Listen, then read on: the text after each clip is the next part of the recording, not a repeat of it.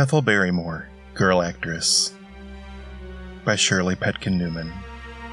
Illustrated by Al Fiorentino.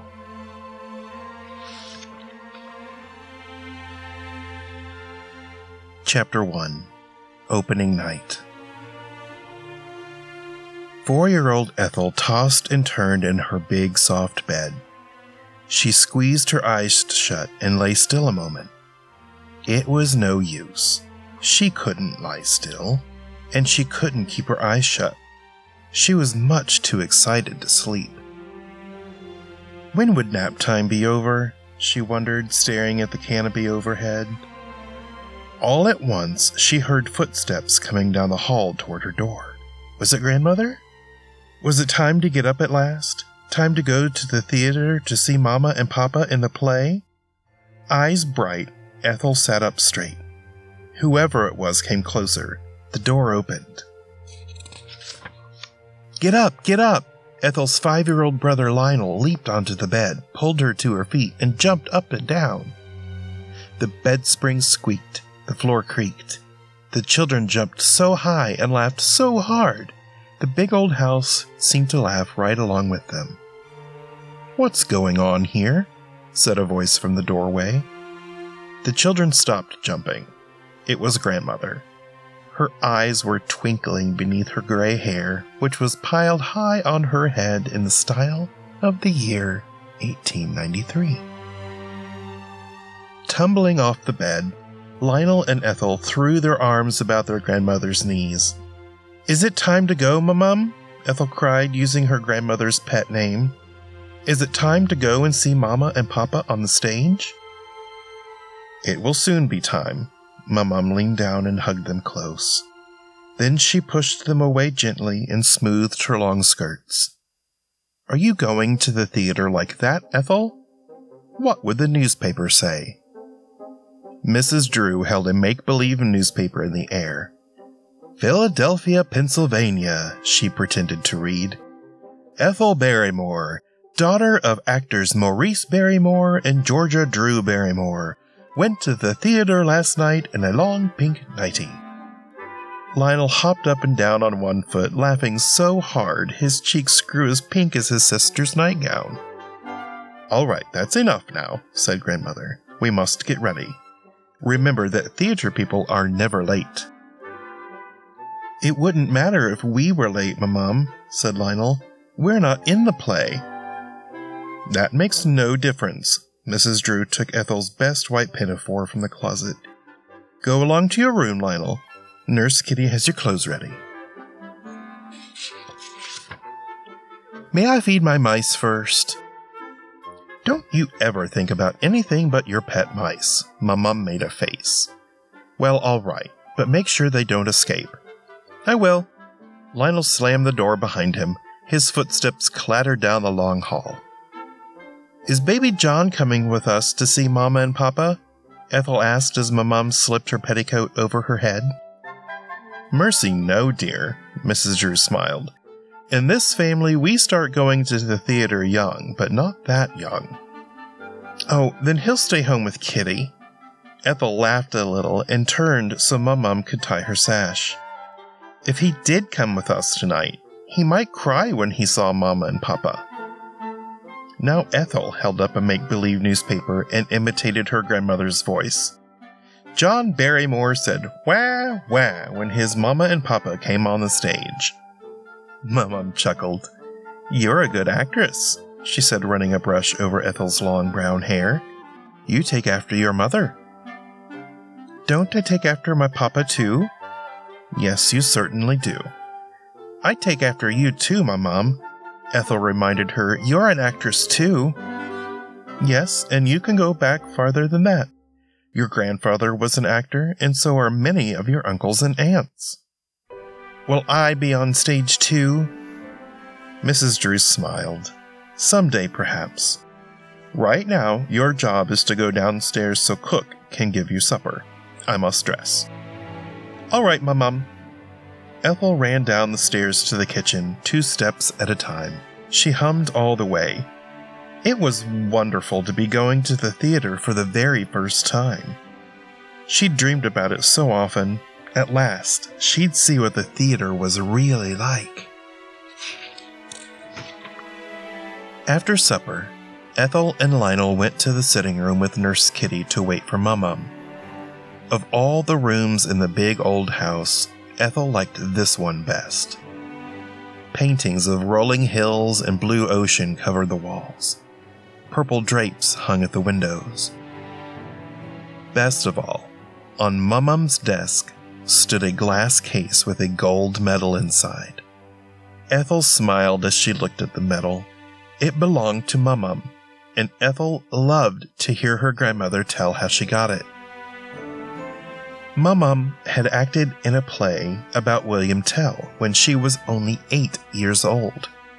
She had played the part of William Tell's son, and she had had an apple shot off her head. Nurse Kitty sat down at Mum's desk and started to cut something out of a newspaper.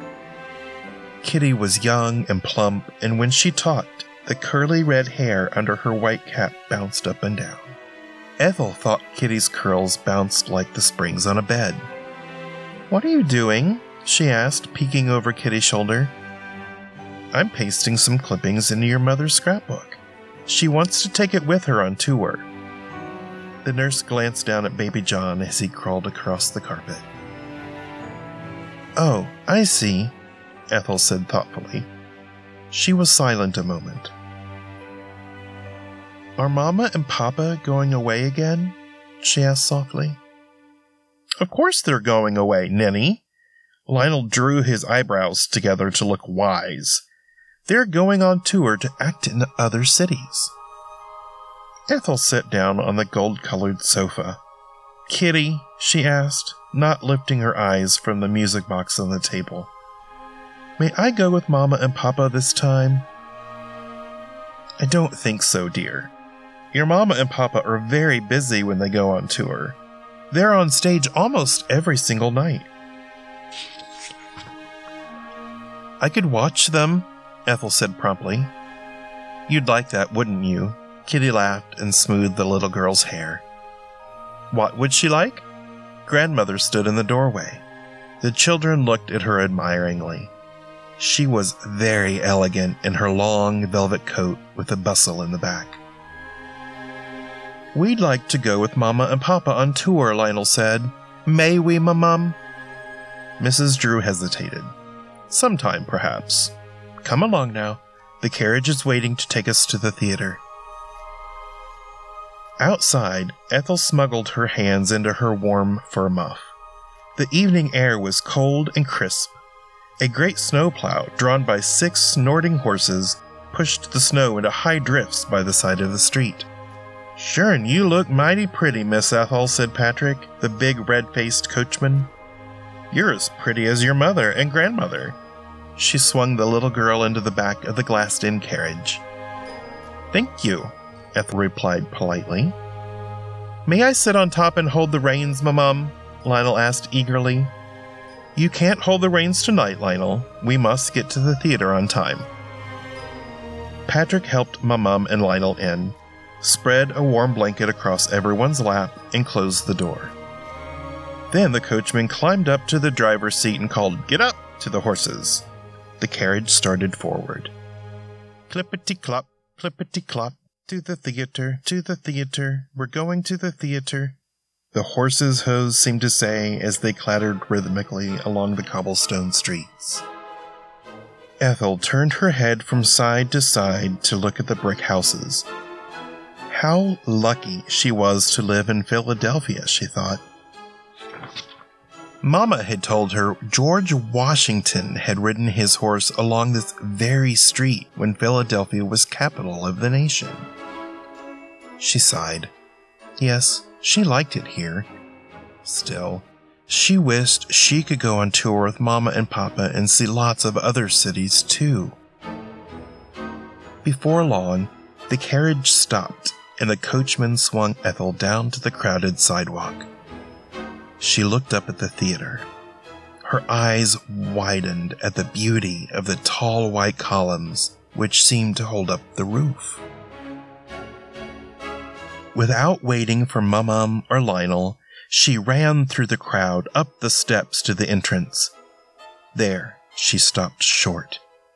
A picture of Papa was pasted on a big sign beside the door. She squeezed between some people to look at the picture more closely. "Look," she cried to a woman in the crowd. "That's my Papa." "Really?" said the woman. "What's your name, little girl?" "Ethel. Ethel Barrymore. I'm going to see my Mama and Papa on the stage." "They're fine actors," said the woman. "Thank you." Ethel felt warm with pride. "Come along, dear." Mum smiled at the woman and led her grandchildren away from the entrance. "We'll go in the stage door. It's right over there." "Why do we go that way?" Ethel asked. "Because Mum owns the theater, that's why," Lionel explained. "Oh," Ethel said. She didn't know what owning the theater meant exactly, but she thought it must be very important. An old man at the door bowed and stepped aside so they could pass. "Good evening, Mrs. Drew," he said. "I see we have 2 special guests tonight." "Yes, Andrew, this is my granddaughter, Ethel, and my grandson, Lionel. Show them to our box, please. I'll join you there in a few minutes, children." "All right, Mum." Ethel slipped her hand into Lionel's and followed the doorman across the wings toward the staircase. What fun it was to be backstage! She was so excited she hardly knew what way to look first. Actresses in pretty costumes milled about. Men rushed to and fro. Some of them were pushing scenery out onto the stage. The little girl wondered where her Papa and Mama were. Andrew stopped a moment. "Your mother and father are in their dressing room getting ready," he explained as if he'd read her thoughts. "The play will start soon." "I can hardly wait." They went up the stairs and down a long corridor to a door marked D.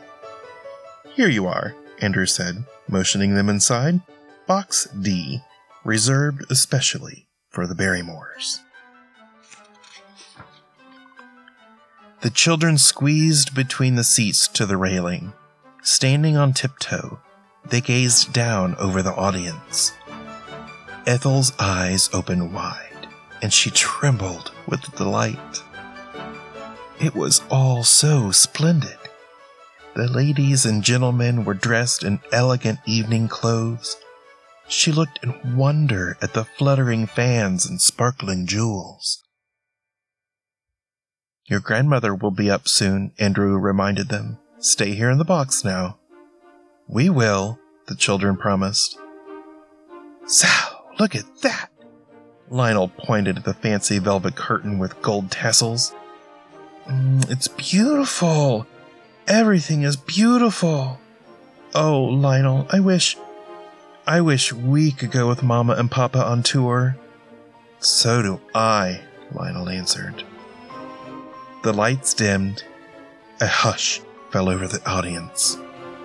The play called Romeo and Juliet was about to begin.